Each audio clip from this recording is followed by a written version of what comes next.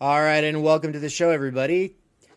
This is Theory Underground. I am David McCarricker, and we are joined today by Brian Weeks and Snellgrove and Nance in the chat. Everybody, can you all hear me? Are we good? You can all unmute yourselves, and I think it'll probably be all right. Say hi. Hi. Hello. Hi. Cool. So what we wanted to do today is talk about this book and why we want to read it. We're going to be reading Karl Jaspers' work, The Idea of the University. Starting next Saturday, we'll be having these calls at 8 a.m. Pacific Standard Time, which I believe is like 11 New York time. What time will that be for everybody in the call? It will be 9 o'clock Mountain Time for me here. 8 a.m. over here as well. It'd be 9 for me. 9 for you? Okay, we're all on the west side, it looks like. Cool. Well, why do you all want to take this course, or why do we want to have this conversation? And maybe introduce yourselves. Introduce yourself and why you want to do it. Let's go Brian and Nance, me. Alrighty, I guess I'll take it away. So I'm Brian Weeks. I live in Boise, Idaho, and I'm a local high school teacher. I've been working with Dave for a number of years now on various philosophy and theory projects that we've been, and life projects that we've kind of put together. One was maybe a first iteration of Theory Underground, which is called Victory Farm Center for the Humanities. And we did, we offered philosophy seminars, poetry workshops, and things like that over the course of maybe a year and a half span, maybe two, somewhere in there. And we have had this sort of ongoing dialogue about sort of what the proper life of the intellectual scholar might be, and why it is that we feel left out, even in the university space, because I know we have felt that in numerous ways over the years, kind of being left out of the university space, even though there's a sense that should be the perfect space for us. Right. I have a master's degree. I finished it in the spring of last year. I did a master's in education. I've had positive experiences at the university. I've gone to 2 different universities. One was an overall awesome experience at the University of Washington, shout out. And I studied creative writing there. And then I had an overall underwhelming experience at the local university here in Boise. And so part of what I want to do with this book is explore why that is, what role we might assign to the university, whether or not that's a fair role, what Karl Jaspers thinks that role is, and its sort of foundational idea, right? It is the idea of the university, not the goal of the university, but its own idea. Right. That we're going to be working on, and that's a hugely important question to me. I know we'll be talking about some of those other questions that we're using to structure the reading of this, and we'll get into that later. But for me, as someone who doesn't necessarily want to be a full-on professional intellectual scholar, but identifies that as a core component of my life, it's like, where does this all fit, and how do I kind of structure this all together? Where does Theory Underground fit? Where does the university still fit in my life? And all of these other questions are hugely important. So. Cool. So, hello, my name is Anne Snellgrove. I also graduated from the same institution that Brian and Dave attended back in the spring of 2021. Throughout my time there, I did research with the sociology department about the neoliberalization of higher education, as well as I was able to help develop and teach a course at the university called University Foundations, Is College Worth It? And so, like I said in my kind of introduction post on the Theory Underground website, I am so disappointed that I was not introduced to Jaspers or this reading during that time, because the ideas that he presents are exactly what I care about. You know, my biggest research focus had always been, why is the university not what we think it's supposed to be? What what has neoliberalization done, and what has the corporatization of the university done to kind of change kind of what the university is supposed to be about, and what Jaspers talks about. And so especially my research was focused in how the corporate university that just sends students through to get a career, to get a piece of paper and kind of pass without really thinking, without really caring about their education. I was really interested in that, and how all of, what all is going on, and the ideas and thoughts that students themselves have about the university. And so I'm really excited to kind of explore this book from my own perspective of like being a student, recently teaching students, and then having Dave and Brian's perspective as well. A little bit more about me is that I am Dave's partner, but am also just a lifelong learner. I really care about learning and education and bettering ourselves and like self-actualization. And so I'm really excited to kind of explore that. And yeah. Thank you.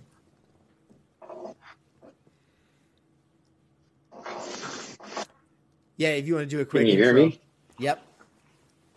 Hey, I'm Nance. I'm just the guy from the internet. I've tried to go to college 3 times and was unsuccessful each time. I had kids early, and I had to work and support the family. And it's always been something that I've wanted to do. I've been lucky enough to work in like direct care with troubled kids, and not really have to officially get any degrees or anything. But I've always been the one guy, like everyone in my life has a master's degree or higher. My partner has a master's degree. I've always felt left out of that.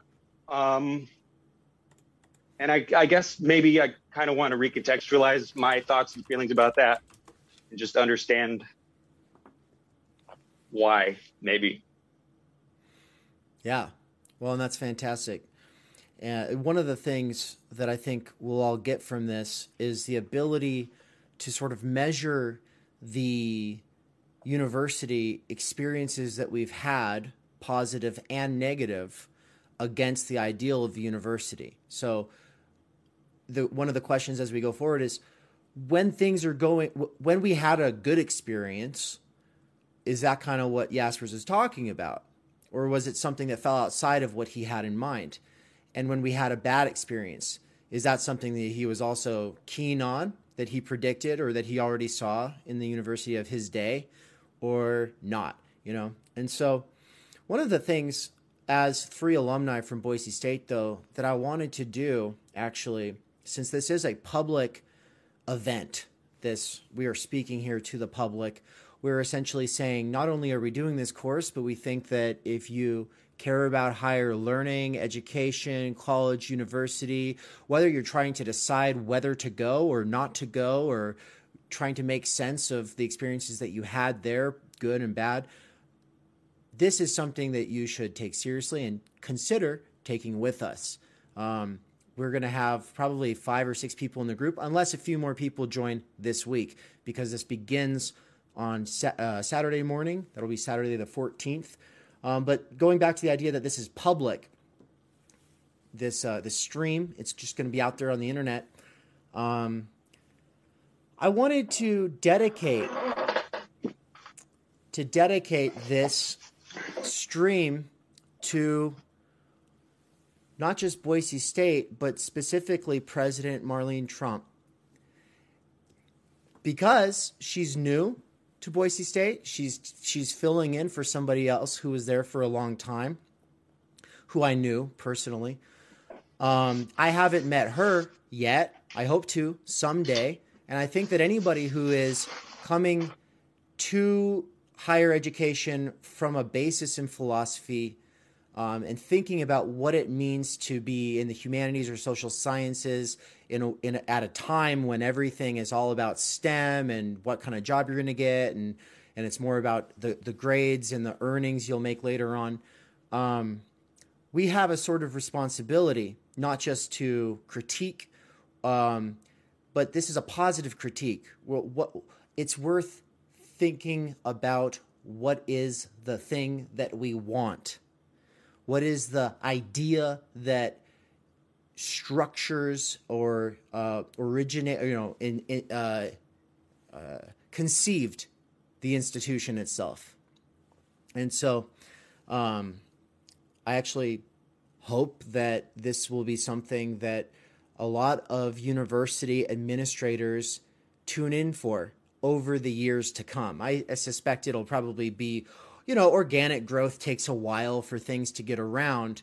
But one of the things with my channel is a lot of times I'll find out that a person who I least suspected to watch stuff here ended up actually watching something here. And so the question then for administrators at the public university today, one of the questions is, why are students who care about philosophy and theory, which is to say, trying to understand truth and how everything fits together, really, to keep it very, very bare bones, that's what it's all about.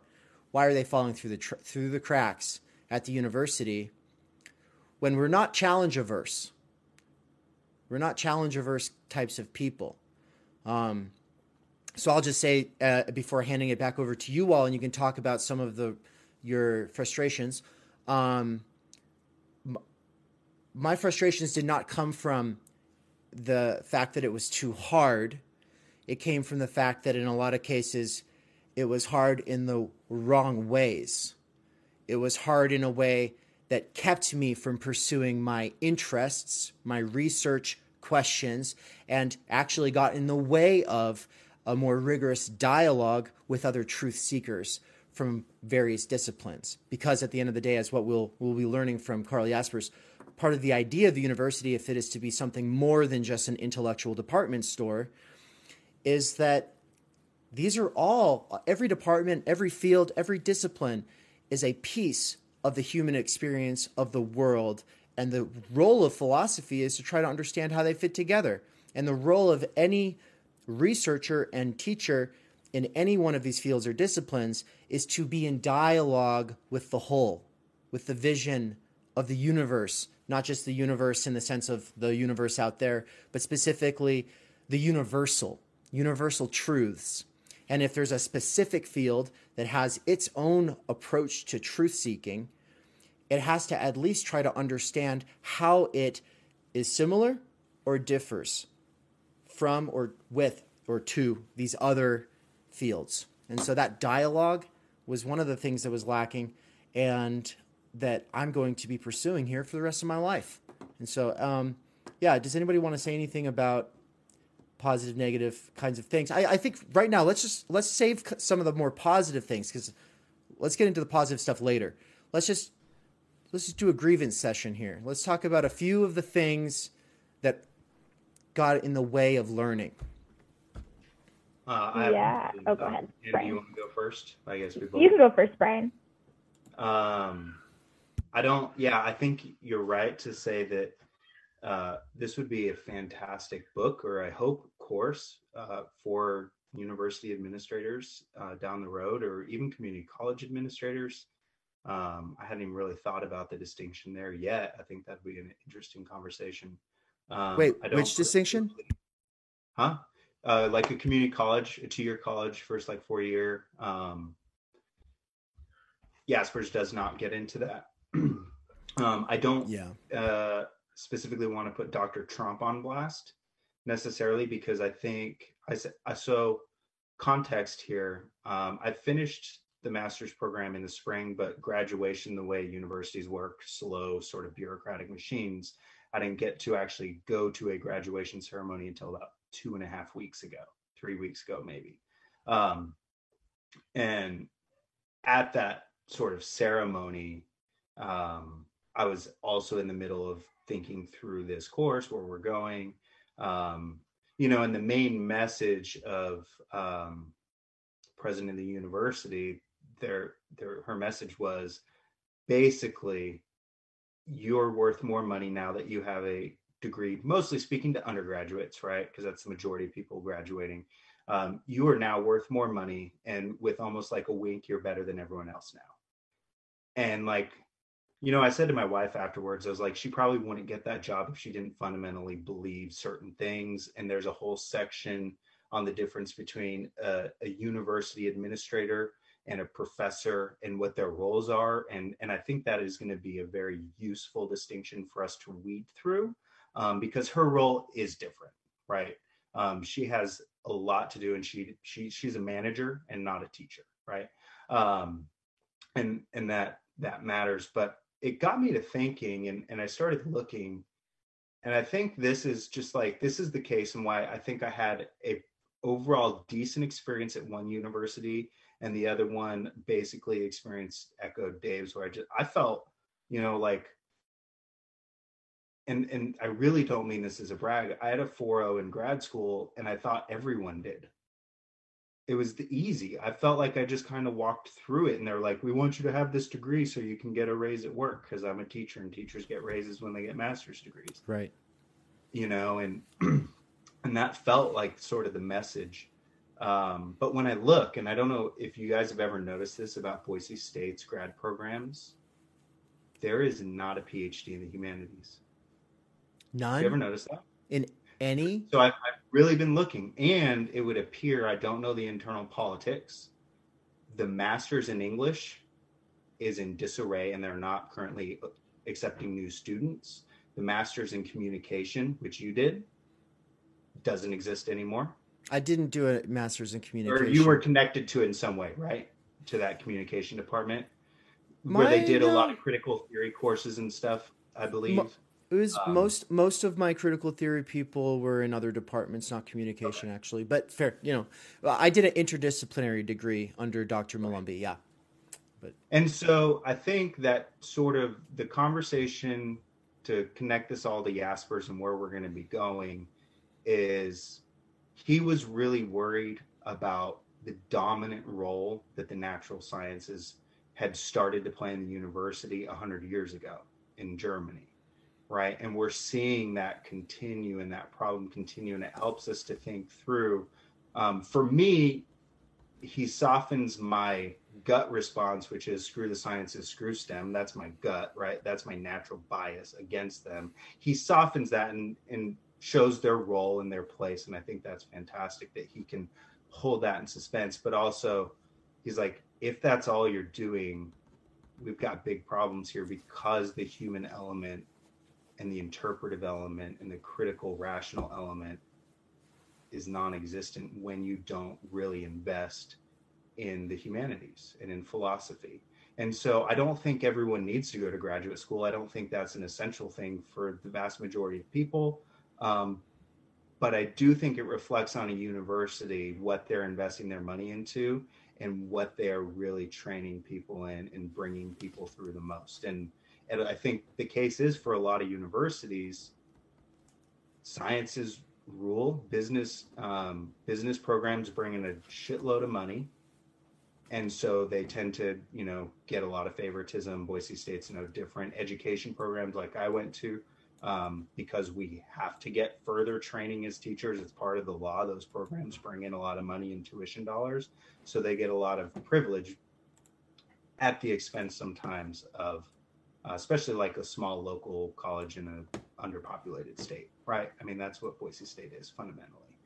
We're not a sort of coastal intellectual city that wants to have this big university. That's not the mission of locals here. So right. We run into all of these challenges, and I think to really return, and then I'll shut up, is university presidents really thinking through their role in all of this would be really cool. I almost want to have a copy of this book just on me at all times, because I live near campus and I walk through all the time. If I just run into it, I'm like, hey, you don't have to read this, but I'm making sure you own it. Absolutely. That would be great. Absolutely. And before we hand it over to Anne, because I know you had some stuff to add, I wanted to read a couple of comments in the chat. But the other thing I was going to say really quick, I had forgotten to, was the reason I'm dedicating this to Marlene Trump, I just felt like it's particular, but it still relates to the universal, because the struggles that she's dealing with, the audiences that she needs to appeal to if they are to get funding, it's something that every administrator in this country is dealing with. And at the time that Jaspers wrote this, who did he have in mind? He dedicated the book. I'll read the beginning here. He says, to Karl Heinrich Bauer, professor of surgery, president of Heidelberg University, and in charge of its reconstruction, in friendship and gratitude. And so this is why it's a positive critique, because Jaspers is not just interested in trying to get people not go to school or not go to college. No, he is saying we need to reconstruct the university after Nazism. And what do we need to be worried about? Science, capitalism / business, and politics, totalitarianism and politics. It's not that all of these things are the enemies of philosophy or of understanding or of truth seeking, but they have different interests, right? And so there's a contradiction in interests, and if we're not cognizant of what those contradictions are, how can we work with that, right? Okay. Take it away, Anne. Or are you going to read from the chat? Oh, sorry. Yeah, I forgot. Yeah. Shapiro's Dead Cat in the chat says, university was complicated for me. For one, I was the first person in my college to graduate with a degree in philosophy. For another, though, I was dissuaded from going to higher learning by my French professor, like from going into a PhD route. It sucked because I felt kind of determined. However, I thought my French professor had a point. I did kind of suck at university, just to be clear. My professor has said that, like, administration is the problem. And then Master Signified Bodies just joined the chat. What's up, Andrew? Good to see you. He said, nice, excited this is happening. He's someone who, being in the Navy for the last, 7 years? Something like that.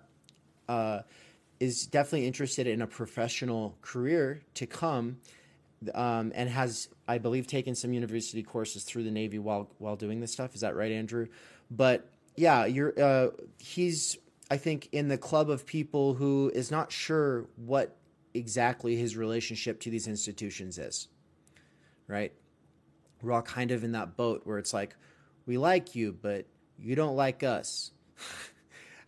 We don't really feel like our interests are going to be included here. And we'll get more into it later, but one of the big things that Jaspers talks about is, like, what kinds of people does the university need to be recruiting? Obviously, it needs to recruit students in general, not just the best. It can't always just recruit the best. At the end of the day, it also has to prepare people for careers, and some people are just going to care about jobs. But the university will perish if the people who are doing it for its own sake are not being recruited and are being alienated, are being filtered out. Yeah. Mm-hmm. Yeah, and that's like a good segue into kind of my experience, especially teaching the class in the last spring semester. One of the biggest complaints of students is, oh my gosh, they do not want to have to take anything that is not directly related to the career that they are going into or to the major that they are in. These students, they hate, with a capital H, reading and writing, which is like, those are so fundamental to learning and working things out, is reading and writing. And so because of that, professors know that their students aren't going to read. And so they're not even assigning readings. They give you like 10 pages of a newspaper article or something from like some kind of reputable source. Like, I was so excited to take a sociology, take sociology classes and even some philosophy classes. And throughout my entire time in sociology, I was not one time assigned to read a full primary text.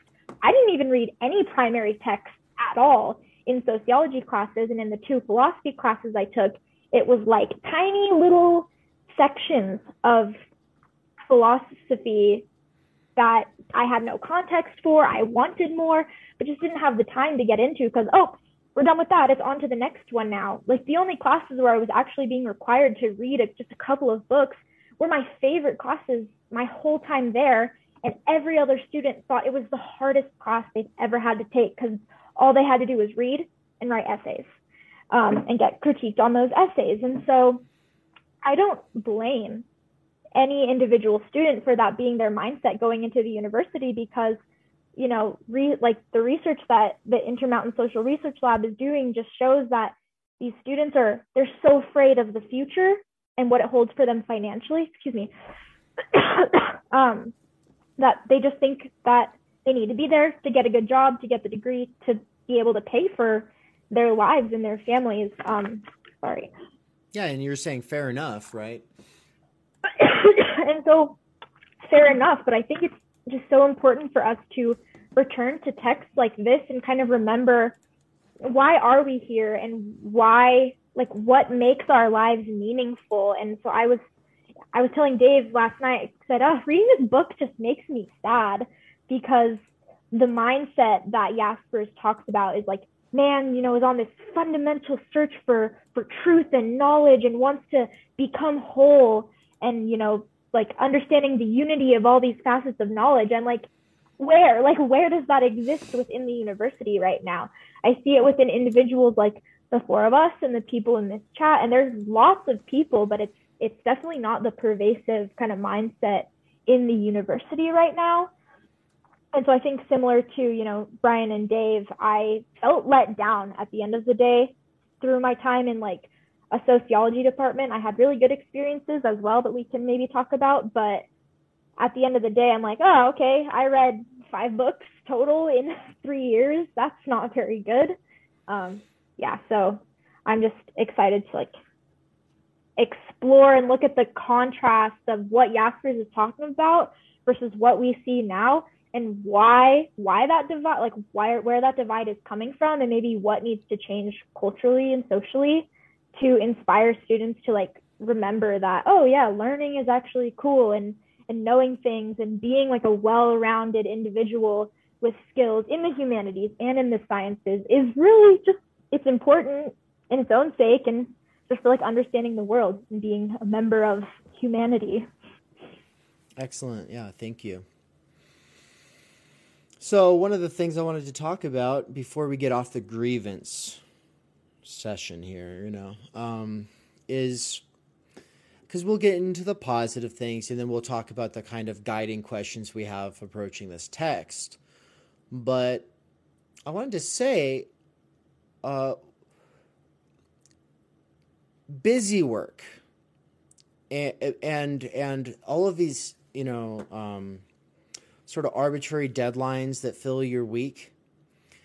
The reason that Karl Jaspers is against it is because the root of school is skole. I'm not sure if I'm saying the Greek correctly or not, but the point is skole means leisure, okay? In time energy theory, right?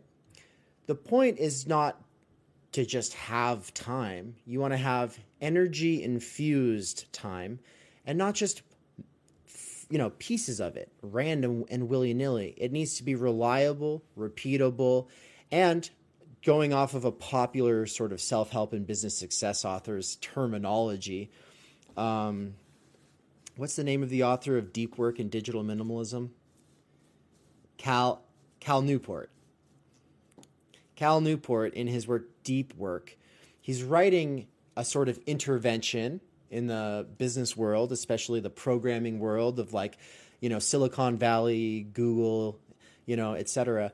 And his point is like, you know, they've torn down the walls, they've put everything on wheels, they've put everybody in the same area. It's chitter chatter, chitter chatter, chitter chatter, and the idea is that will increase productivity and communication and connections, and everyone will be more creative as a result and more cooperative as a result. Okay, the problem with tearing down all these barriers, solitude and solicitude, genuine being with others and genuine being with oneself, these two things are interdependent upon one another, right? To really have quality time with other people, you also have to have quality time with yourself. And quality time is not just, oh, you got away for a second. No, it's big chunks of time. And for him, he's talking about deep work. He's talking about solving big problems or really getting an intimate understanding of a field or of a workplace. That requires unstructured time and lots of it. And it has to be repeatable, because if you just have one big block of time every week, well, that's not enough. You got to have days of that in a row, okay? And that was how it was for a very privileged and select few, usually children of aristocrats or the especially bright children of the working class who were going to get to join the priest class in the medieval university kind of scene. I'm saying kind of scene because it's not really the comparisons between then and now are going to be hard to make, right? There's so many differences, but those differences are some of the things that we'll be getting into as we get into this text. The main thing I want to say, though, is that small classes with a lot of time with a professor or a mentor to actually read through primary texts and then sit there and go, what does this mean? And actually work through that. That is a time-honored tradition. And if you are, and if for good reason, if you are the child of someone who is extremely wealthy, you're not going to be going to Boise State and sitting in a classroom of 25 to 150 students, listening to a lecture that's 45 minutes long before you go run out the door and then have 20 minutes before the next class. Okay, there's nowhere quiet on campus that you can reliably go to study. There's nowhere quiet where you can focus. And I would like to go around and actually survey all the students, but I think that it would be very rare to find a full-time student who actually has 3 consecutive hours that they actually could turn off their phone and focus on a text. The whole way that everything works with enrollment and scheduling currently makes it very hard to find 3 to 6 hour blocks of time where you could focus. And it does take 3 to 6 hours to even get traction and really get going in a text, especially as we become more and more distracted, especially as we get more and more out of the habit of reading, especially as students entering the university are increasingly functionally illiterate. Okay? Then And you do you also want- consider the fact that because of the cost of the university, most students have to work part-time, if not full-time, and then that is also cutting into their ability to just focus and have 3 to 6 hour chunks of time for studying and reading and writing. Exactly. Yeah, and do either of you want to speak to the functional literacy point at all? I know that, Anne, with your course that you were teaching, you had problems with when it came to assigning readings. I mean, I can speak to that on 2 levels. One is when I got out of high school, like my family is not a college-bound family. I'm the only one to earn a bachelor's degree in my family. I mean, you can look through all my cousins and everything. And I got out of high school functionally illiterate, right? Like that had already started by the time our generation was emerging from high school, 15 years ago, maybe before, I couldn't say. But and what I mean by that is, like, I could, in sort of the English teacher language, I could decode a text, meaning I could take my eyes across the page and read all of the words from top to bottom. I could not comprehend 60% of that most of the time, unless it was a pretty easy text. And I didn't know that was the case. I would say I was pretty average, but I wasn't prepared. As a current English teacher at like an alternative high school, which is what I went to, which is sort of the school for students that are academically struggling, emotionally struggling, dysfunctional homes, this kind of thing is pretty common. I graduated high school. I don't remember reading a book cover to cover in high school. Or junior high. Now it might have happened and I forgot, but that's also telling, right? And so I can also see the same kind of on the inside of the system, someone who graduates seniors and like to a certain degree has to give a stamp of approval. This person's theoretically functionally ready for college if they were to choose to go. Now, I don't impress upon my students that they must go to college in order to have a satisfactory life, but like theoretically, if you've left my class, you're ready for an English class at college. That's kind of the idea. And I almost sometimes in my head have to go, well, I know what colleges expect now. Right. The bar is pretty low because it's had to be. And the causes, the reasons for this are multifaceted. It's something I want for us to explore as we read what that relationship between the university and the school is for Jaspers. We might not get too much into critique of his position. I think I have my own, but I at least want us to be very clear in distinguishing what that is, because what I think we're fundamentally seeing is that the university is just a school. And because it's become a school, it's taken the load off of primary schooling to a certain extent. You know, and because everything's just been instrumentalized. Really, all our metrics are,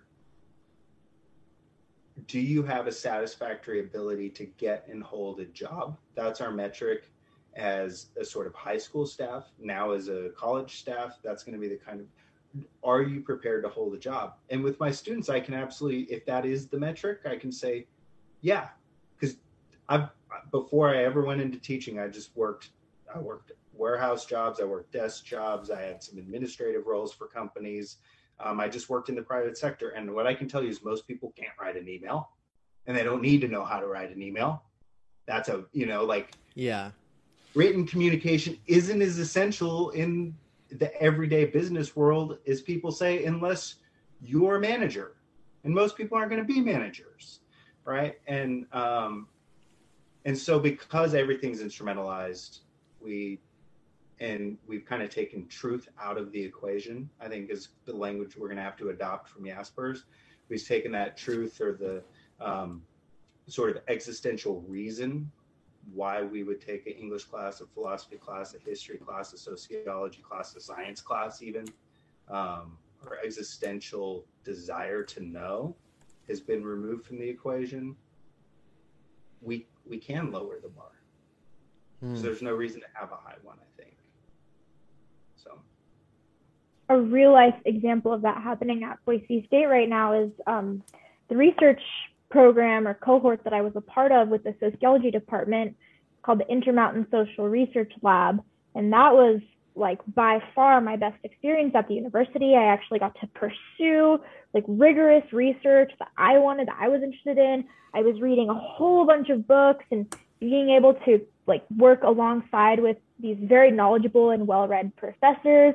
And it was really just focused on like the theory and the literature review, and then turning that into an interview instrument and talking face-to-face with students, and then analyzing that data. And so like that, Jaspers talks about research being one of the like important aspects of a university or the idea of the university. And like there I had what I consider to be a really good research opportunity. Well, the chair of the sociology department has stepped down or is on sabbatical, and a new chair has stepped up.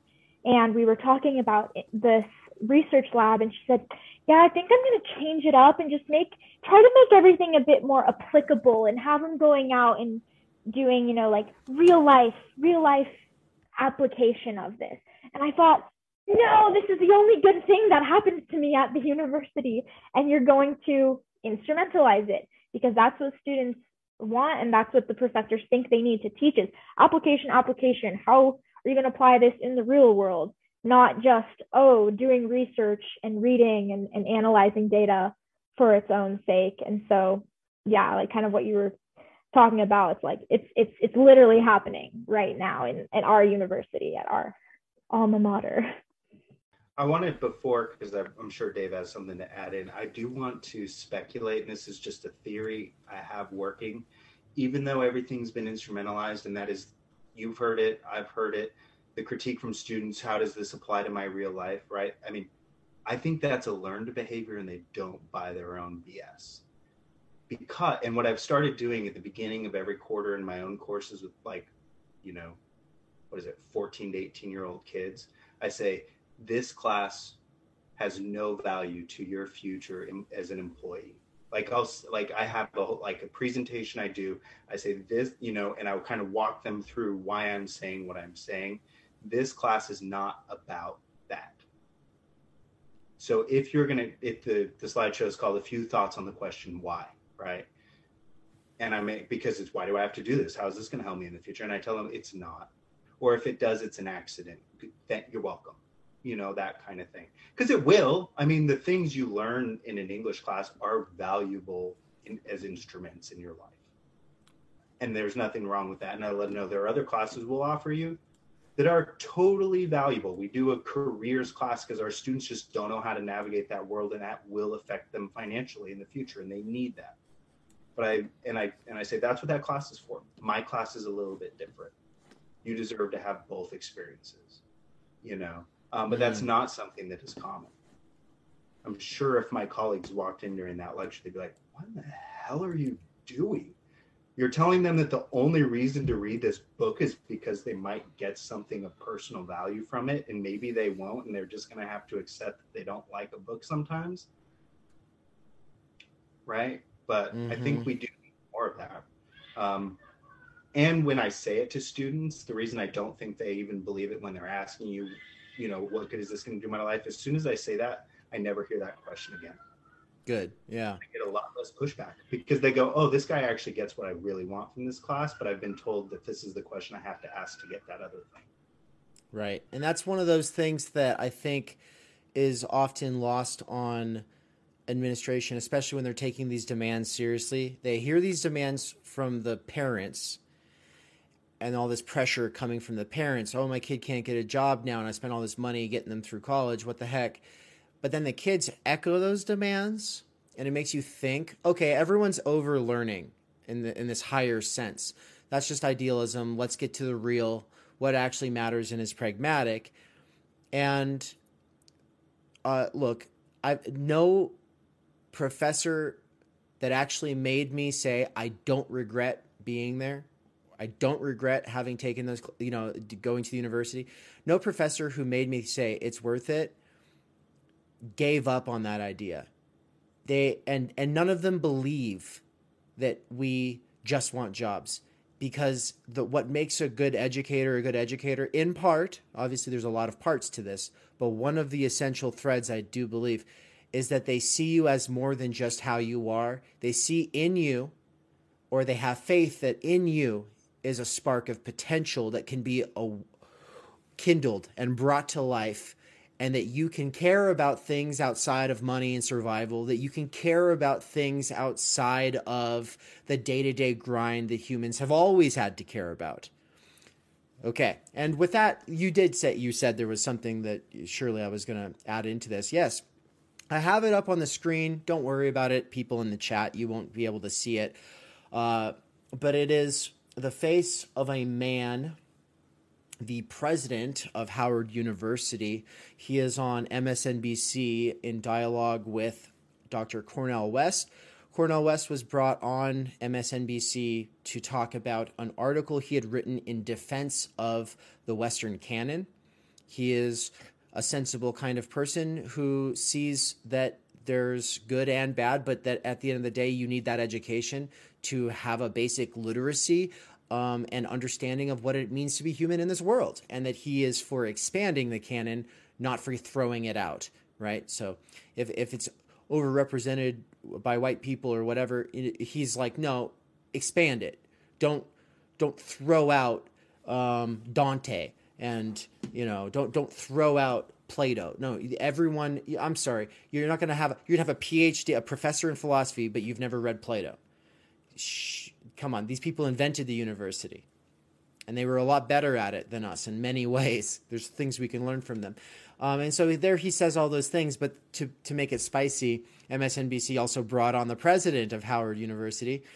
And I'm hoping that if I push play, it'll be the correct clip and that you'll all be able to hear. So nod your heads if you hear when it starts to play.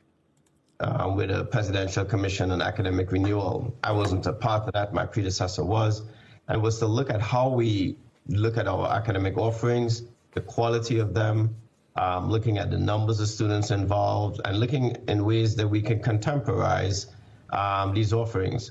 So the first thing I would say is I think the headline probably misrepresented what is happening at Howard. While we are closing the classics department, we are not stopping offering classics. We do believe that the classics are important as a foundational study, just as important as we believe African American studies is to the Black student today. And then the last thing I would say is we also are focused on contemporizing the experience of the Black student so that they can take the classics and apply it to today's world. You have to remember, we can teach them about Pluto and Seneca and so on, but the reality is these students have to go out in a world and live in a world where they see a George Floyd murdered, and they have to be able to transfer that skill set. And so what I think we've been doing here at Howard and doing successfully is not asking students so much about their major, but asking them more about their mission and trying to give them a contemporary education that has foundational elements, but also has progressive elements to it as well. Now, I don't want to play the entirety of the clip. I want to share the link to that in the chat or in the comments below this video, and people will be able to watch the rest of it later. It's a good back and forth, but at the end of the day, when you have the burden of abolishing the classics department and contemporizing the university to help the individual consumer make this education about their mission, there's going to be good and there's going to be bad with that. And he's right that people are going out into a world today that's different than the world that they were going out into before. The students going into this university are different than the students from 50 to 100 years ago going to Howard. Okay. But in the context of this conversation, he talks about contemporizing a bit more. He's talking about needing to accelerate getting them out on the street so they can go do activism. The problem with this, and we'll get more into instrumentalization as we go, is that the idea of leisure, not just leisure where you're at the beach hanging out. No, that's not leisure. That's free time. You're hanging out. No, leisure that's productive, energy infused. You can put effort towards things that you find interesting or worthwhile in themselves. That runs completely counter to this idea of getting people equipped as fast as possible and then out the door. Right? Yeah, people have to survive. People have to go back to their communities. People have to be involved. But this idea that an activist is better off getting out there sooner. No, I'm sorry. Yes, we need to change the world. But how are we going to change the world if the people who are supposed to be changing the world haven't ever actually been able to have the freedom of engaging with other truth seekers for its own sake, without it being immediately bent back into how is this being applied? How is this being applied? How is this being applied? I'm sorry. Stop asking students what their mission is when they're 20, 21, 22, 35. Stop asking them what their mission is and ask them, can you understand this text? What a person thinks their mission is a lot of the time is something that they think is supposed to be their mission. But like what they actually think is their mission and like what their actual mission is, there might be a big disparity there. And if they don't have the time and freedom to actually engage with other truth seekers around primary texts, I just don't think it's going to happen. I don't think that the real change is going to come from anyone who's being rushed through the system in that way. At least people like us felt like we were not really getting that opportunity in the way that we should have. In the same way that Brian was talking about it in his master's program, he was like, well, this is like the easiest level to this. This should have been the hardest. The graduate level stuff happening at least our state university, not only was it like easier, but it's also like to me, it just felt like an opportunity for a bunch of people who have imposter syndrome to fake it till they make it, not because they actually get the hang of and master the skills that the masters they are pursuing represents. But no, it's instead about having something to say about the text that was assigned. And that's it. And that's what the gutting idea, that's where the gutting idea comes in. And for those who do not know, in graduate school, gutting is one of the most normal practices ever. You're given a stack of books like this high, and you're told, okay, read those before class next week. And because it's too many and you don't have any time, you have to gut those texts, which means you read the table of contents, you read the first page, the last page, you go through looking for italics, you do a few underlinings, you take a few notes, you read a couple, Spark Notes, web pages, or maybe you read a blog post, or you read a Goodreads review, and now you've formulated your own take on the thing, and now you have something to add. And by the way, a lot of them even then still don't have anything to add. because everyone kind of knows that they're BSing their way through it. Okay, I said everyone. I'm exaggerating a little bit.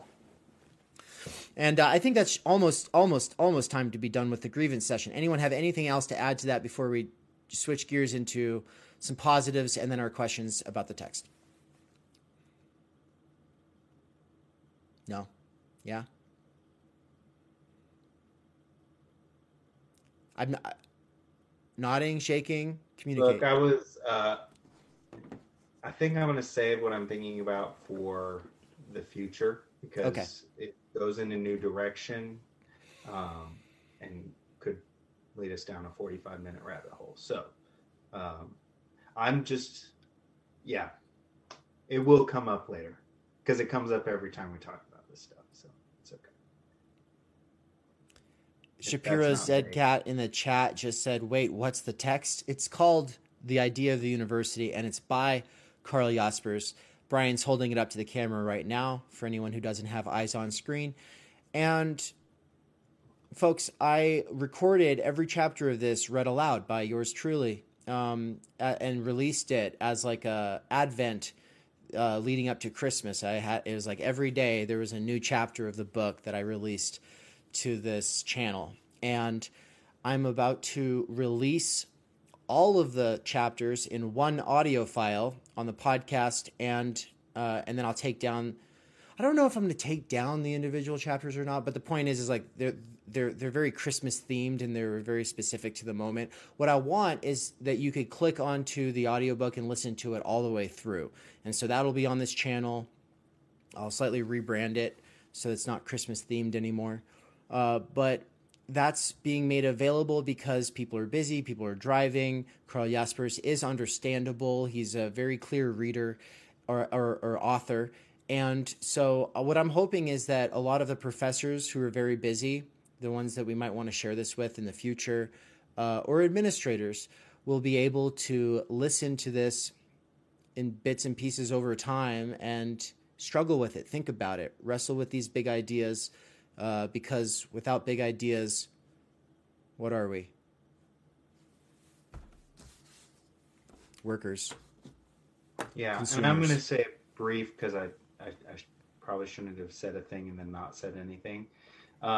Just a brief. The thing I'm thinking is I don't want people to go away from this video thinking, oh, we're just a bunch of people who kind of have a desire to be punished by our professors. And we're holding everyone to this high standard that they don't need to be held to. I think in a way, yes, not everyone needs to be held to that standard, but also the university isn't serving those people with the standard that we have. Two, I want to say, I think the reason we have the standard we have is this. Not because we want to read the most number of pages. Yes, sometimes Dave and I might go into, I read so many pages this month or whatever at a personal level, but that actually doesn't matter. Okay, I think what we're talking about is serious thinking. And there are different modes of thinking. You think differently reading, you think differently writing, and you think differently in conversation with others. That's why we structure what we do the way we do. because of those three things. And when we're asked to read either so much we never could in a certain amount of time, or so little that it's insignificant, what we're the critique is we're not being asked to think by professors or by universities. When we have classes in which we're told how to read the text rather than talking about what's going on in there and struggling through them, we're not thinking about the text, right? When the writing assignments are brief or we don't get feedback on the writing assignments that's sufficient, we're not really being asked to think in our writing, but to perform a task, and everything then starts to feel very performative. And I think that's really the fundamental sort of critique we're getting at. It's not that it's just too easy, it's that it's, like you said, the wrong kind of hard. Yeah. I want to be challenged to think really hard in new thoughts, because new thoughts don't come easy. They just don't. It's new terrain. And to get to new terrain is difficult. And I want to be led into that new terrain. And sometimes you don't need to read a lot to get there. Sometimes you really do. And a good professor or a good program would know how to structure that experience so that you get the most out of it, and the most mileage, I guess. Yeah, we're not saying we've mastered it ourselves. We've been experimenting with reading, writing, thinking, or talking. Reading, writing, talking as three modes of thinking. We've been experimenting with that for years, and we're far from being where we want to be with that. And this is the first course that Theory Underground is offering, and we'll get a lot better as time goes on, we hope. But the thing I wanted to say about the reading, writing, talking as the three aspects or ways of conversation. Instead of talking, are you saying talking is like more superficial than conversation? Conversation, I think, at least to me, has more implied back and forth between interlocutors. Okay. I can talk to myself. Right. Reading, writing, conversation goes in that order. And if people are not being challenged to do serious reading or writing, and they're not being expected to, and the structure of everything makes it so they can't, guess what? The conversation doesn't ever really go anywhere. And so you can participate in the conversation, but the difference between a conversation between people who did do the reading and people who are kind of faking it like they did the reading, it's significant, and it's one that is visceral. And there's nothing more depressing than being like, wow, I'm so pulled in all these different directions by all these big ideas and texts and concepts that I'm wrestling with and trying to understand, yet here I am hanging out with a bunch of people who are just kind of faking their way through this just to make the professor happy, just so we can get the grade and get out the door. Okay, that's depressing. And that's why we do this kind of stuff, is because after having our souls crushed, this is like rehab. And the last bit's the bit about rereading. We keep saying primary text. Shapiro's Dead Cat in chat said primary text was one of their favorite things as well. Yeah, all of us are fans of that, because if you actually read a primary text, you're reading an OG work.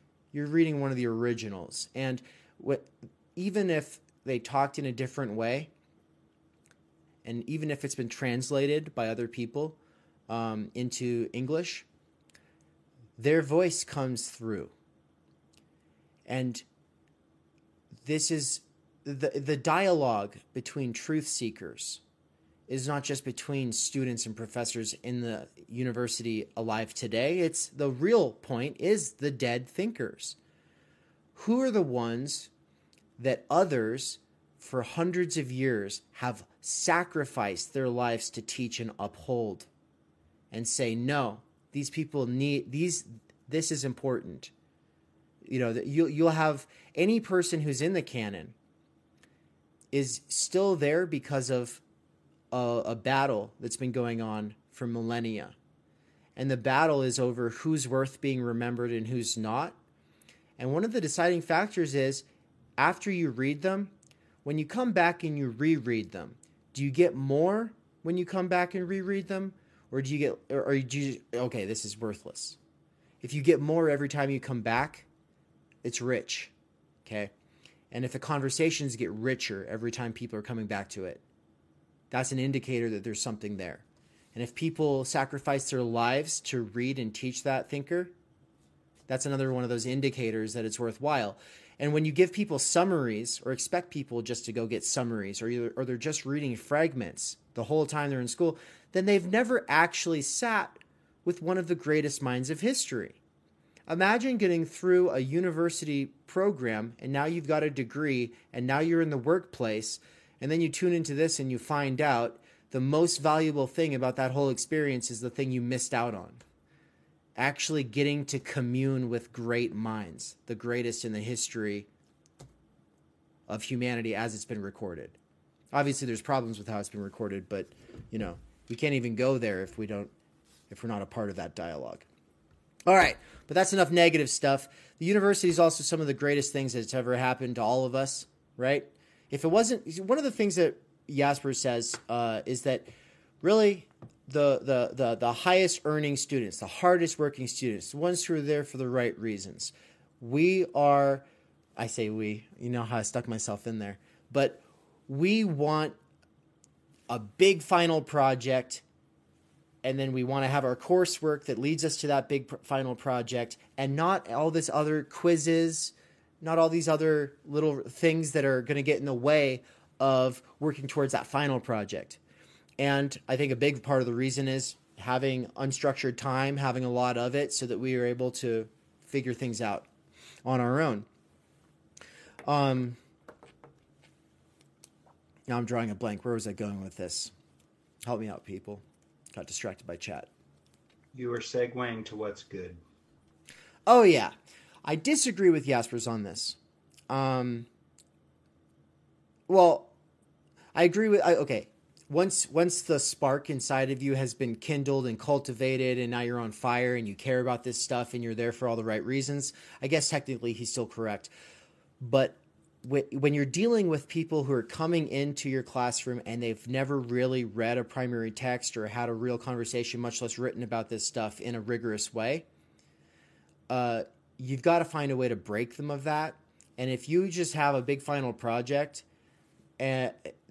by the time they get to it, they're just going to fail and get spat right back out into the work machine.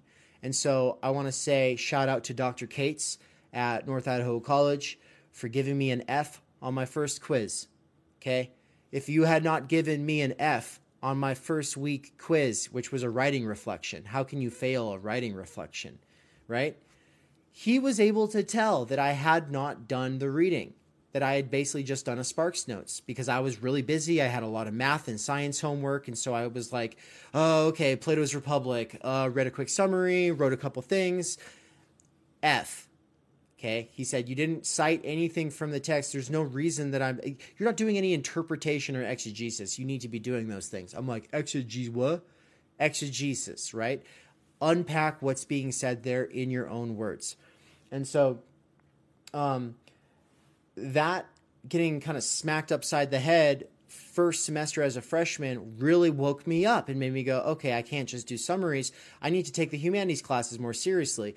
And then because it forced me to do the hardest thing in the world, which is actually read page after page after page of something that doesn't feel natural at all because it's seemingly so far removed from our world today, and then relating that into the current day. Like, because I was forced to do it, it actually made it work. It opened this stuff up to me and it ignited a passion. And so I just want to say thank you to professors who do use some form of busy work if what you're trying to do is find the people who just aren't doing the things that they need to be doing if they're going to get anything out of it at all. Because the whole hippie flip the classroom approach that kind of throws out the door any kind of grading up front, yeah, that's good if the students are already there for the right reasons. But if they're not, no, something else is going to be required. And so there's a lot of great professors. Anyone want to say anything nice about the university before we get into the questions about the text? I want to echo a couple things you just said. The value of holding students accountable at a higher level, I think, is a really good thing. So I went to the University of Washington for my undergrad and had an overall really great experience. It's a massive school. It's a state school. It definitely still has departments that are very much instrumental, and they do all these things that we've kind of spent some time critiquing, but I never felt out of place there either, which I thought was really great. On top of that, so I went there after having like flunked out of Boise State, and then went to a community college and kind of learned how to be a student for the first time. And I got to the University of Washington, and I was like, I'm going to be an English major and I'm going to be a creative writing major. Like, and the way the school set it up was they set barriers to entry. They were totally accessible, but they let you know that you had to be serious. So you had to pass a couple courses to get into the English major and apply to be an English major. And then once you were an English major, you then had to take 2 creative writing courses, get recommended by those instructors, and then apply to be a creative writing major.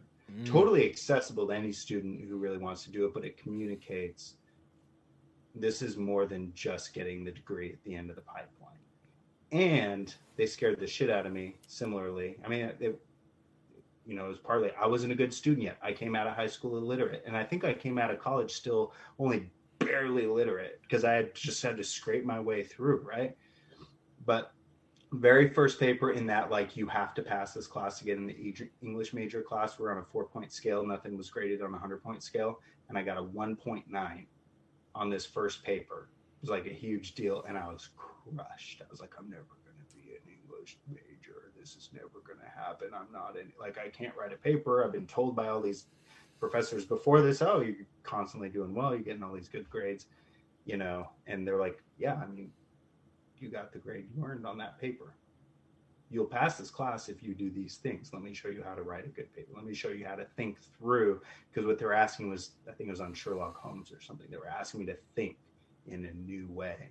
And they're like, you can always do this. And that was really valuable to me. And I had a bunch of professors at that university who always took me seriously. I was in a creative writing program, and I focused on poetry, and there's not a lot of poets that are making money in the world. So I think professors just got it. They know the only way to make money as a poet is to teach, and that's unlikely you're ever going to do that. And if you're in this program, you probably just really want to write poetry and write. And so that mindset was built in to a certain degree.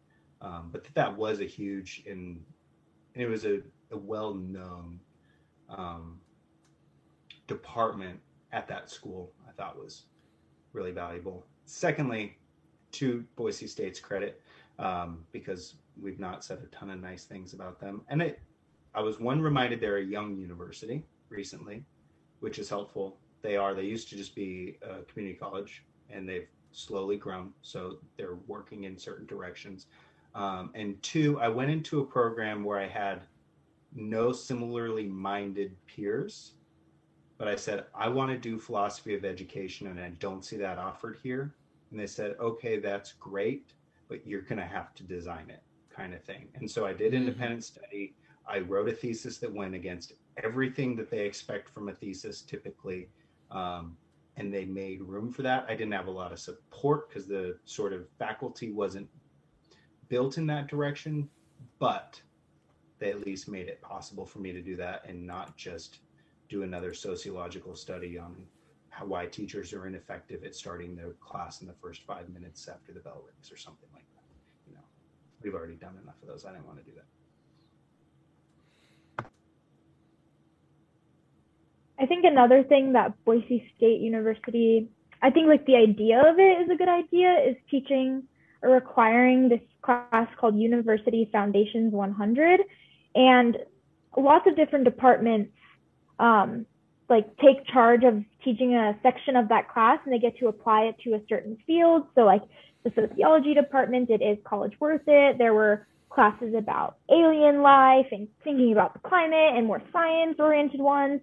And that class, you're required to read a little book called, what is it Becoming called? a Learner. Becoming a Learner, which, I mean, if they're not going to read Jaspers, then that's probably the second best thing that they could be reading. And so I think adding that to the requirement, students, they have to take it kind of first thing before they can continue moving on and pursuing their degree. And it kind of just challenges them and makes them think, well, why am I here? What does it really mean to be a student and a learner? And so like the idea of that class, I think, is important, and letting students kind of pick an interesting field as they learn communication skills and critical thinking skills, those who maybe didn't have that opportunity in high school, was really valuable.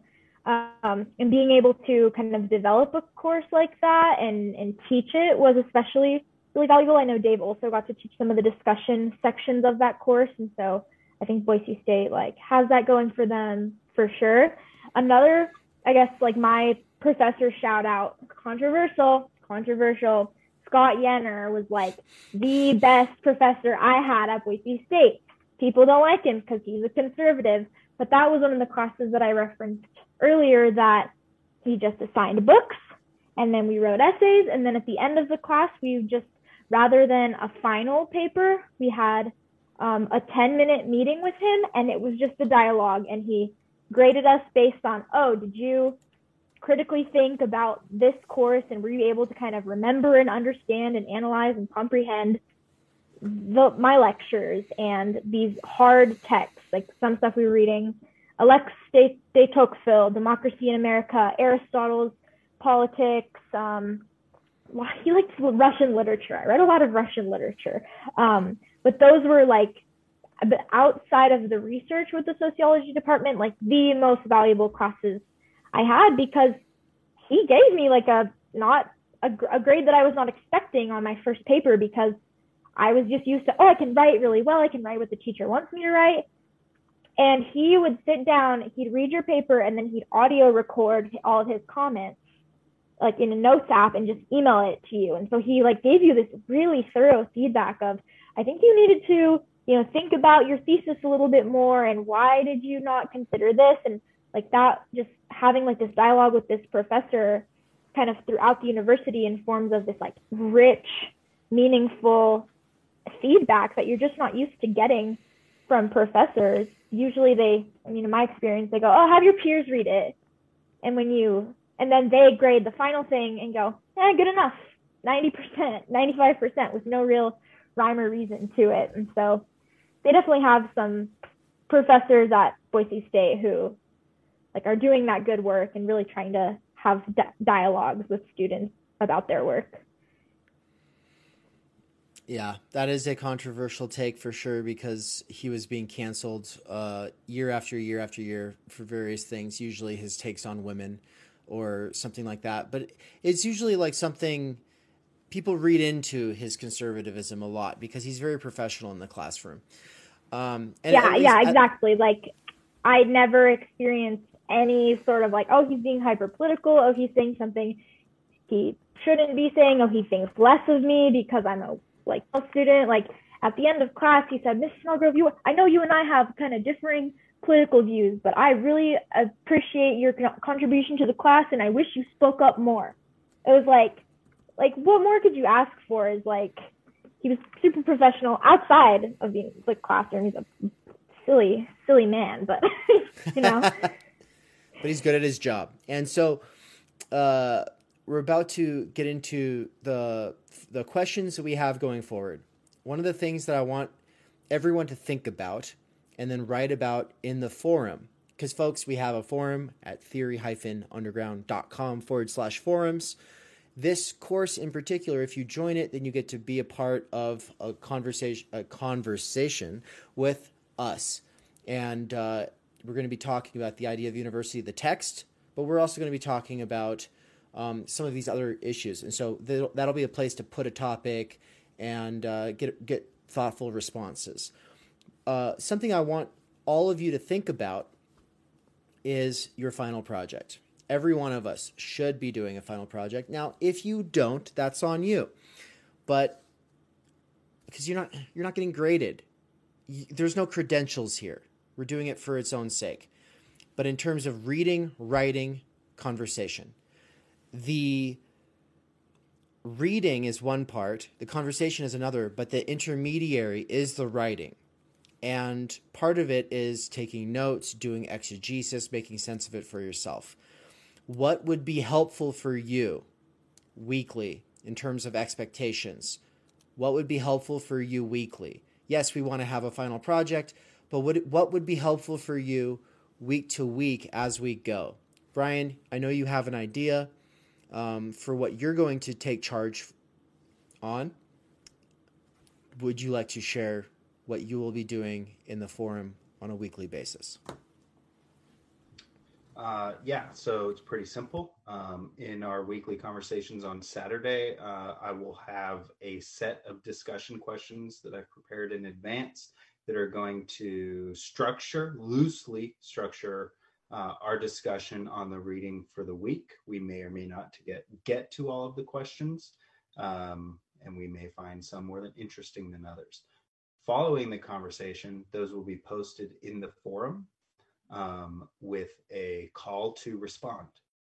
Basically calling on anybody who's involved to think back to our discussion. Was there anything we said that you were confused about, agreed with, most importantly, weren't sure about or disagreed with? And then reflect on those things. The expectation is not that everyone responds to all questions and you just jump through a bunch of hoops, but more so that they are guided to springboard and help thinking. And if you go off of them, because you also recognize, hey, there was this thing I was thinking about the whole time I was reading, you guys didn't even talk about, that's also important too. So they're a tool and not a requirement, but that will be something that's provided each week.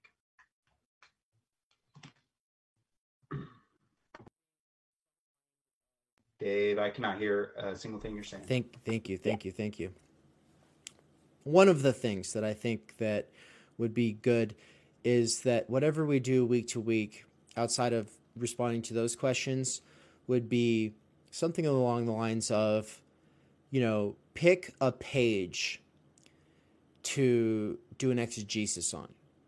Like, pick a page to say, here's how this is really important to the chapter.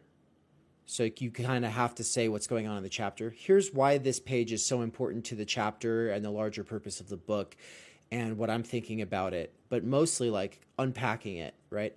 And one of the wonderful things about this text is that there's no copyright on it. It's in the public domain. So you can get the PDF, you can get the audiobook, whatever, but you can also just copy and paste the text. And I don't know, there's all sorts of ways of doing a line by line analysis, but you can put the text of the page into a Word document and then change the color of it, and then you have your own color of text, and you sit there and you actually write out line by line analysis, like sentence by sentence, what's going on. There's a variety of ways of going about this. Yeah. I just want to add, for those who are maybe new to that practice, I know that was really overwhelming for me as a practice, and it's pretty laborious to do. Another really easy thing to do is, if you still take that page, if you're like, I don't know how to do a line by line analysis, what does analysis mean, all this stuff, take it and rewrite it in your own words. Yeah. Right. I mean, that's a great starting point and demands thinking, right? There we go. Demands that you think about what's on the page and put it in your own words. Excellent. And along with that, I think like a lot of students just might be used to like taking notes on a reading because it's relevant to the test. And so like trying to actively read, I mean, I will write down the whole quotes that I just think, wow, like what a great point. Writing down questions and associations as you read is really important. It's maybe not like going to go directly into the forum, but for your own sake, like trying to engage with your own thoughts as you're reading, and whether that looks like writing things down for you or highlighting and writing within the pages of your book, or having, typing it out, like whatever method, or even, I mean, Dave, like I'm going to expose you here. Like Dave makes little doodles and makes these like artful notes, like whatever method helps you get what's going on in your brain out onto something concrete, like as you're reading, will be, I think, important, and really will, it's starting to get at what Jaspers cares about and why he thinks the idea of the university is important, is like learning and engaging. This is educational. That's what Anne is trying to say somehow. No, this is the one page that has doodling without notes. Normally there's a bunch of notes in there as well, but Yeah. Learning to bullet point things has been really one of my favorite things as well. And then the last thing I'd say about final projects is, look, we're non-conventional, obviously, but if you want to write something that could be published in a magazine, in some journal somewhere, if you want to write something that could be potentially selected for an anthology of writings that come out of Theory Underground in the future, if you want to write a standard sort of college essay, if you want to do a video essay. I know these are a lot of options, but there's only a few of us. And so basically, Nance, I just want you to think about it and then hit me up later after you've slept on it. Hit me up with kind of what you're thinking, or get into the forum and talk about it there. But whatever it is, we kind of want to make it work to your preferences, or like what your here I am. What's your goals? What's your mission? But yeah, we want to, because the point is like you're writing with the fact that it will be looked at by other people and you will get feedback on it.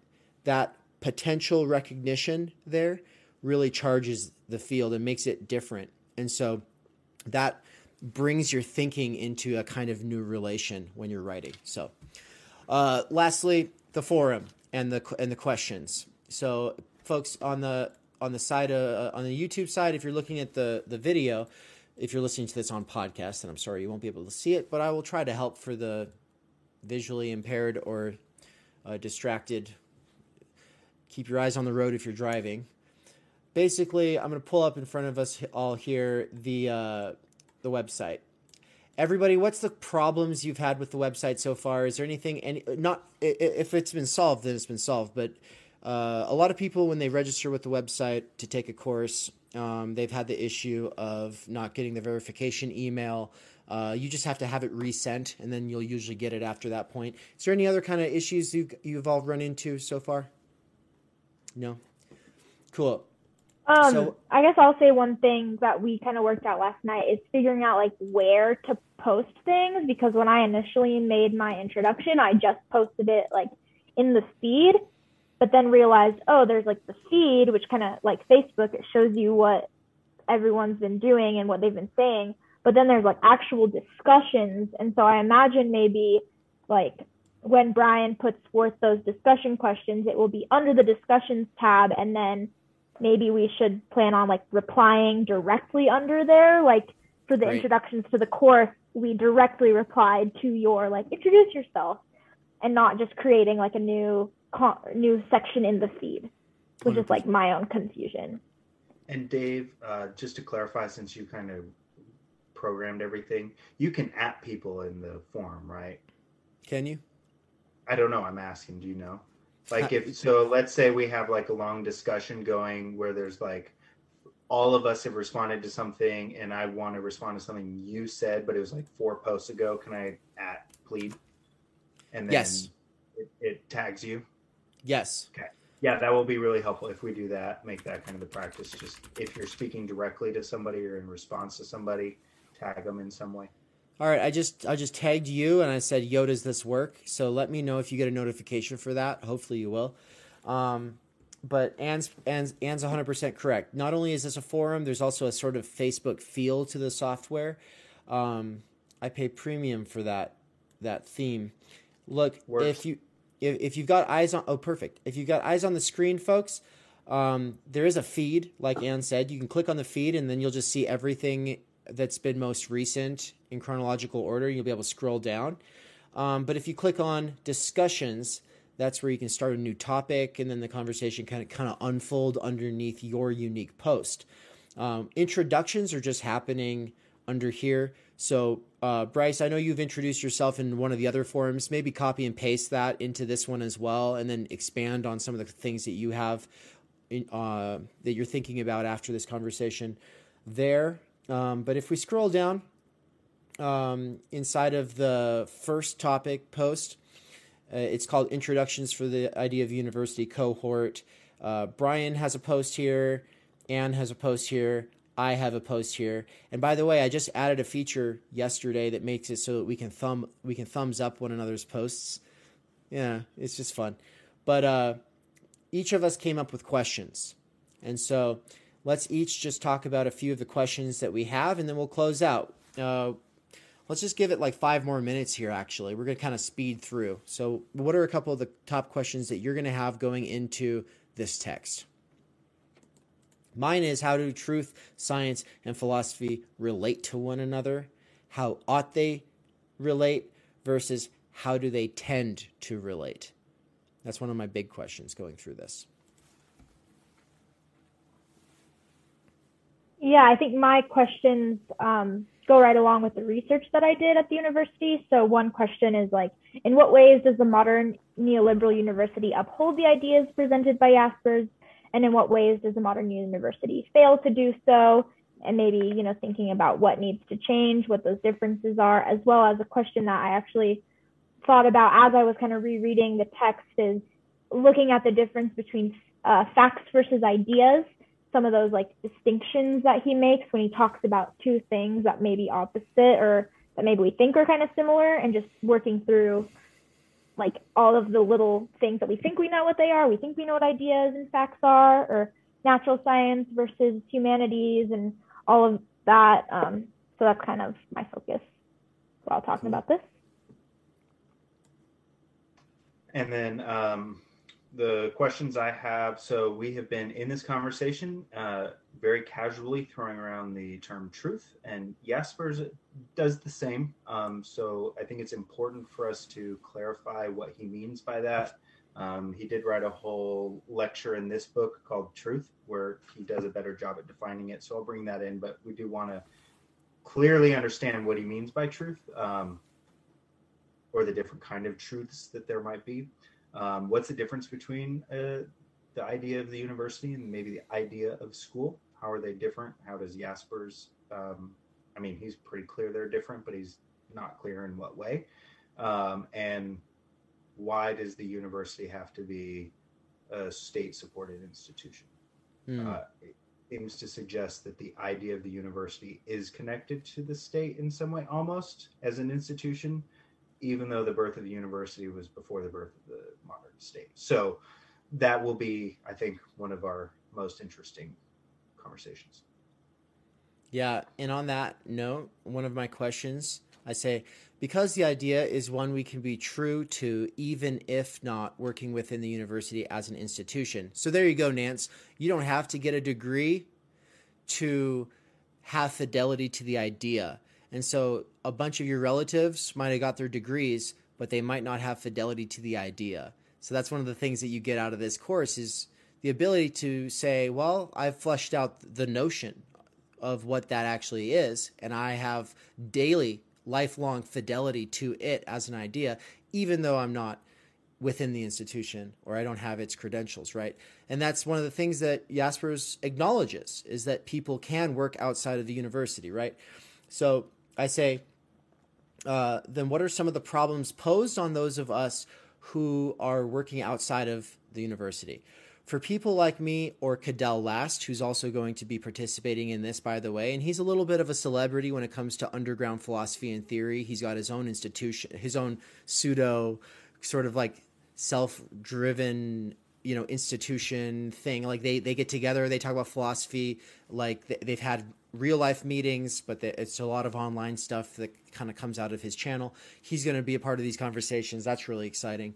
I'm so glad that he's going to be participating. The reason he's so interested in this is the same reasons that we all are, but specifically he and I, both as people who have our own websites with courses on them. The question is, what are we doing? We're not a university. We're not state funded. We don't have credentials. And in a sort of sense, Jaspers would say, then there's problems. There are inherent problems to our position. And so we want to take seriously his critique of us and see what are we supposed to do? We're in a double bind, and the solution to a double bind is not to wave your hands and run away, and it's not just to take one side. It's to tarry with the negative and work through the contradiction. Okay. Yeah, so for those of us organizing courses, what are some of the concerns that Jaspers would likely raise? I want to get into the contradictions of pursuing the idea of the university outside of the institution, since the institution is so important to Jaspers. Yeah, And so I've got a bunch of other questions, and I hope that everyone will get a chance to look over one another's questions in the forum, and that people joining this week to take this course with us or in the future will also get a chance to look over those and come up with their own questions as well. All right? Anything else anyone would like to say before we close this thing out?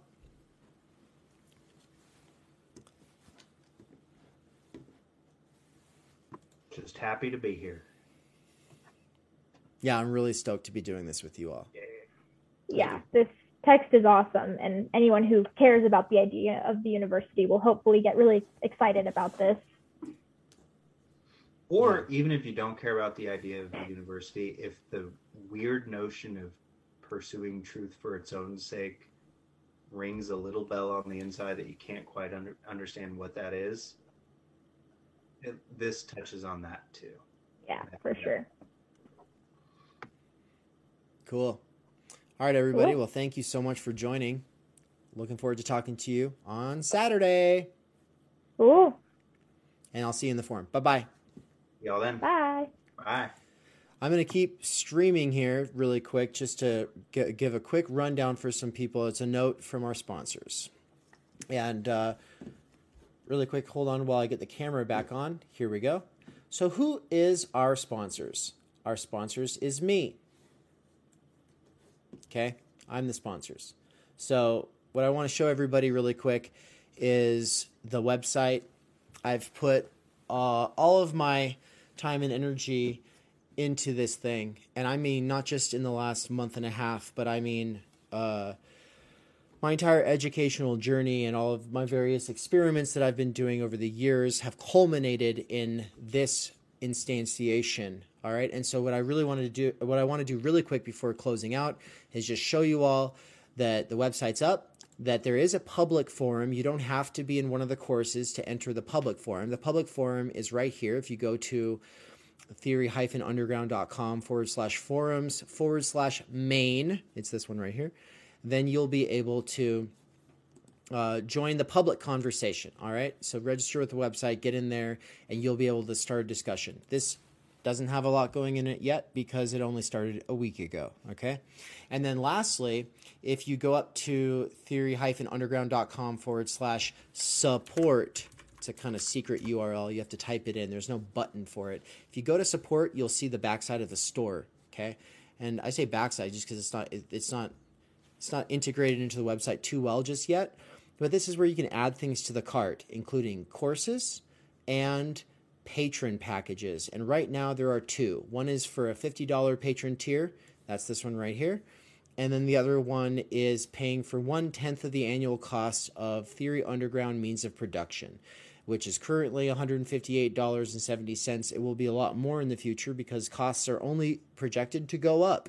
And so if you have money and you don't have the time or energy to participate in this, but you believe in this project and you don't want to see it die from lack of attention or money, then please add that to your cart and start today, at least making payments as a patron, because it really does mean the world. And at the moment, this is my main job and it doesn't pay. It does not pay.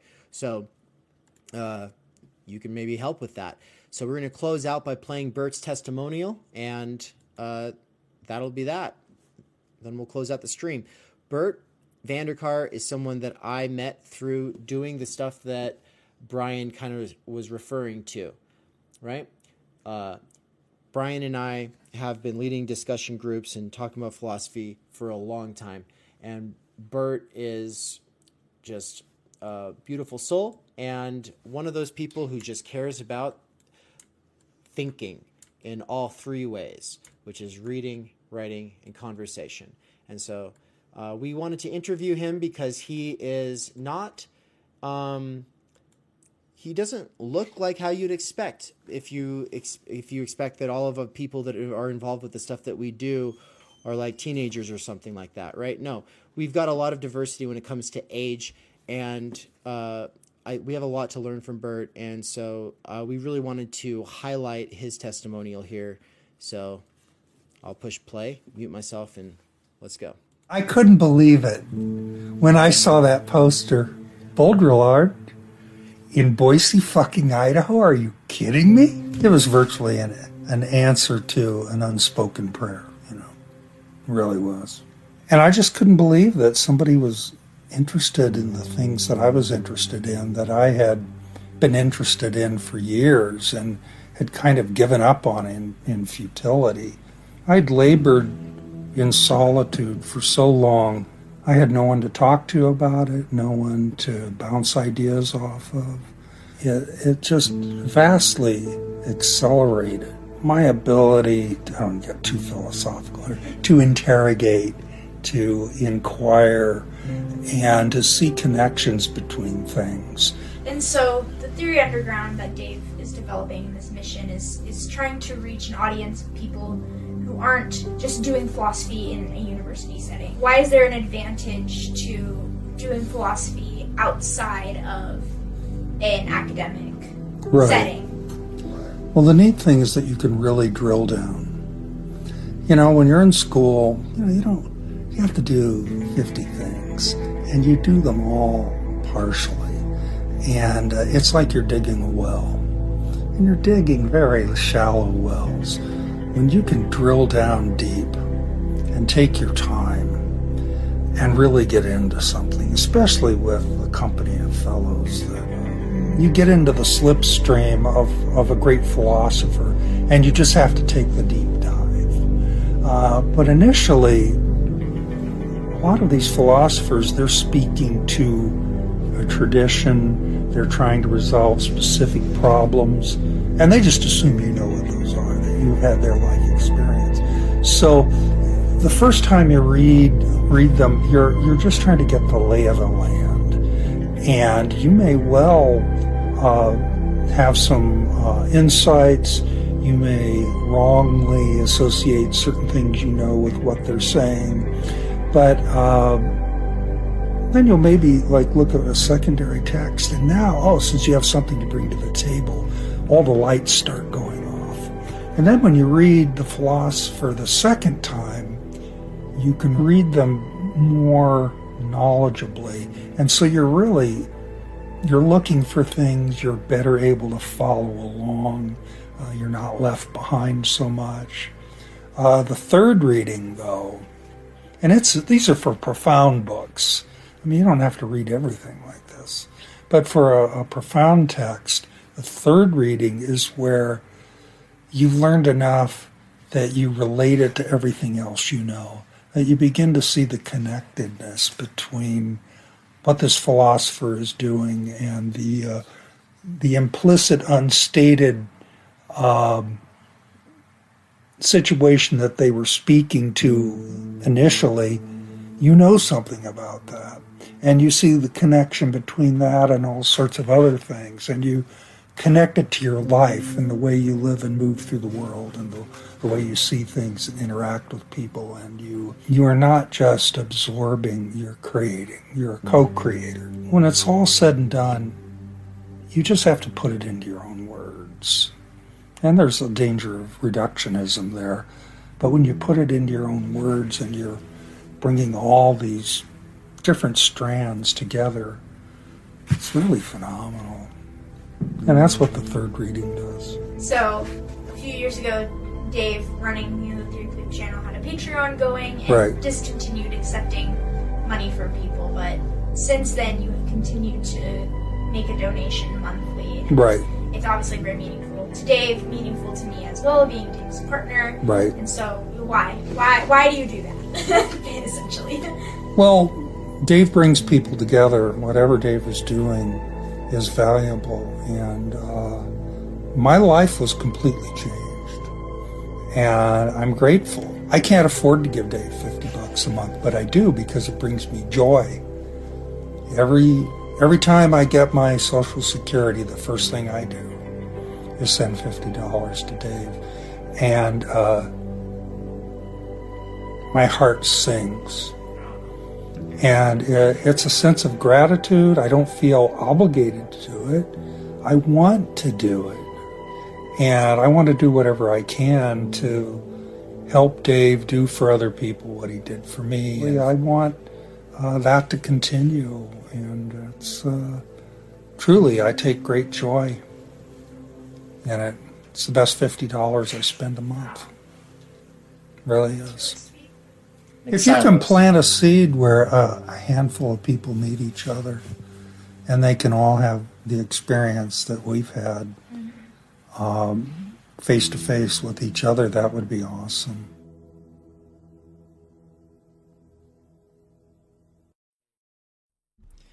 Okay, everybody, now you know. Now you know. Go to theory-underground.com/support. And Shapiro's Dead Cat in the chat saying, yeah, I can't afford 50 for sure. Yeah, I'm definitely going to add some lower tiers soon. My big thing is I want people to know this is not primarily small patron driven, because it's not just another Patreon, right? Like this is something else. I'm trying to, like, I don't want to take your money, especially if you only have $5 and, to give. I do want to make it so that people can give it, but I don't want that to be the main point. The main point is to purchase courses. The main point will be to purchase merchandise of various kinds, but I want to have a bit of more of like a product base. Like you can actually get things because, yeah, in a sort of sense, it's commodities, right? But in a more important sense, objects in our life world that are a little bit more permanent than a tweet, right? Like actual physical objects in our world make a difference. And taking, and signing up for an actual activity where you have assignments and you join a larger discourse and you actually do a reading. It's less of a, oh, my lifestyle consumer habit is I subscribe to X, Y, and Z, channels or patrons or whatever. No. Yeah, there's always going to be a piece of that, but also we're doing things. We're here to do stuff. And so everybody who's here to do stuff, much love. Appreciate it so much. Thank you for being here. Take care. Hope you all have a wonderful rest of your day, afternoon, evening, morning, wherever you are in the world. Take care. Bye-bye.